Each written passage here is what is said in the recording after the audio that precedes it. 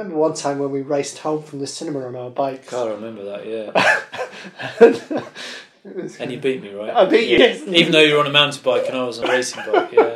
I only beat you because I was more reckless. You were. Junctions, you just went straight across them. Yeah.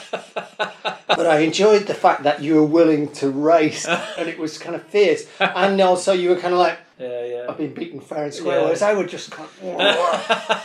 Manjica wouldn't join in a race like that. No, It was sure, kind of, yeah. It was too intense. Yeah. Whereas you kind of liked...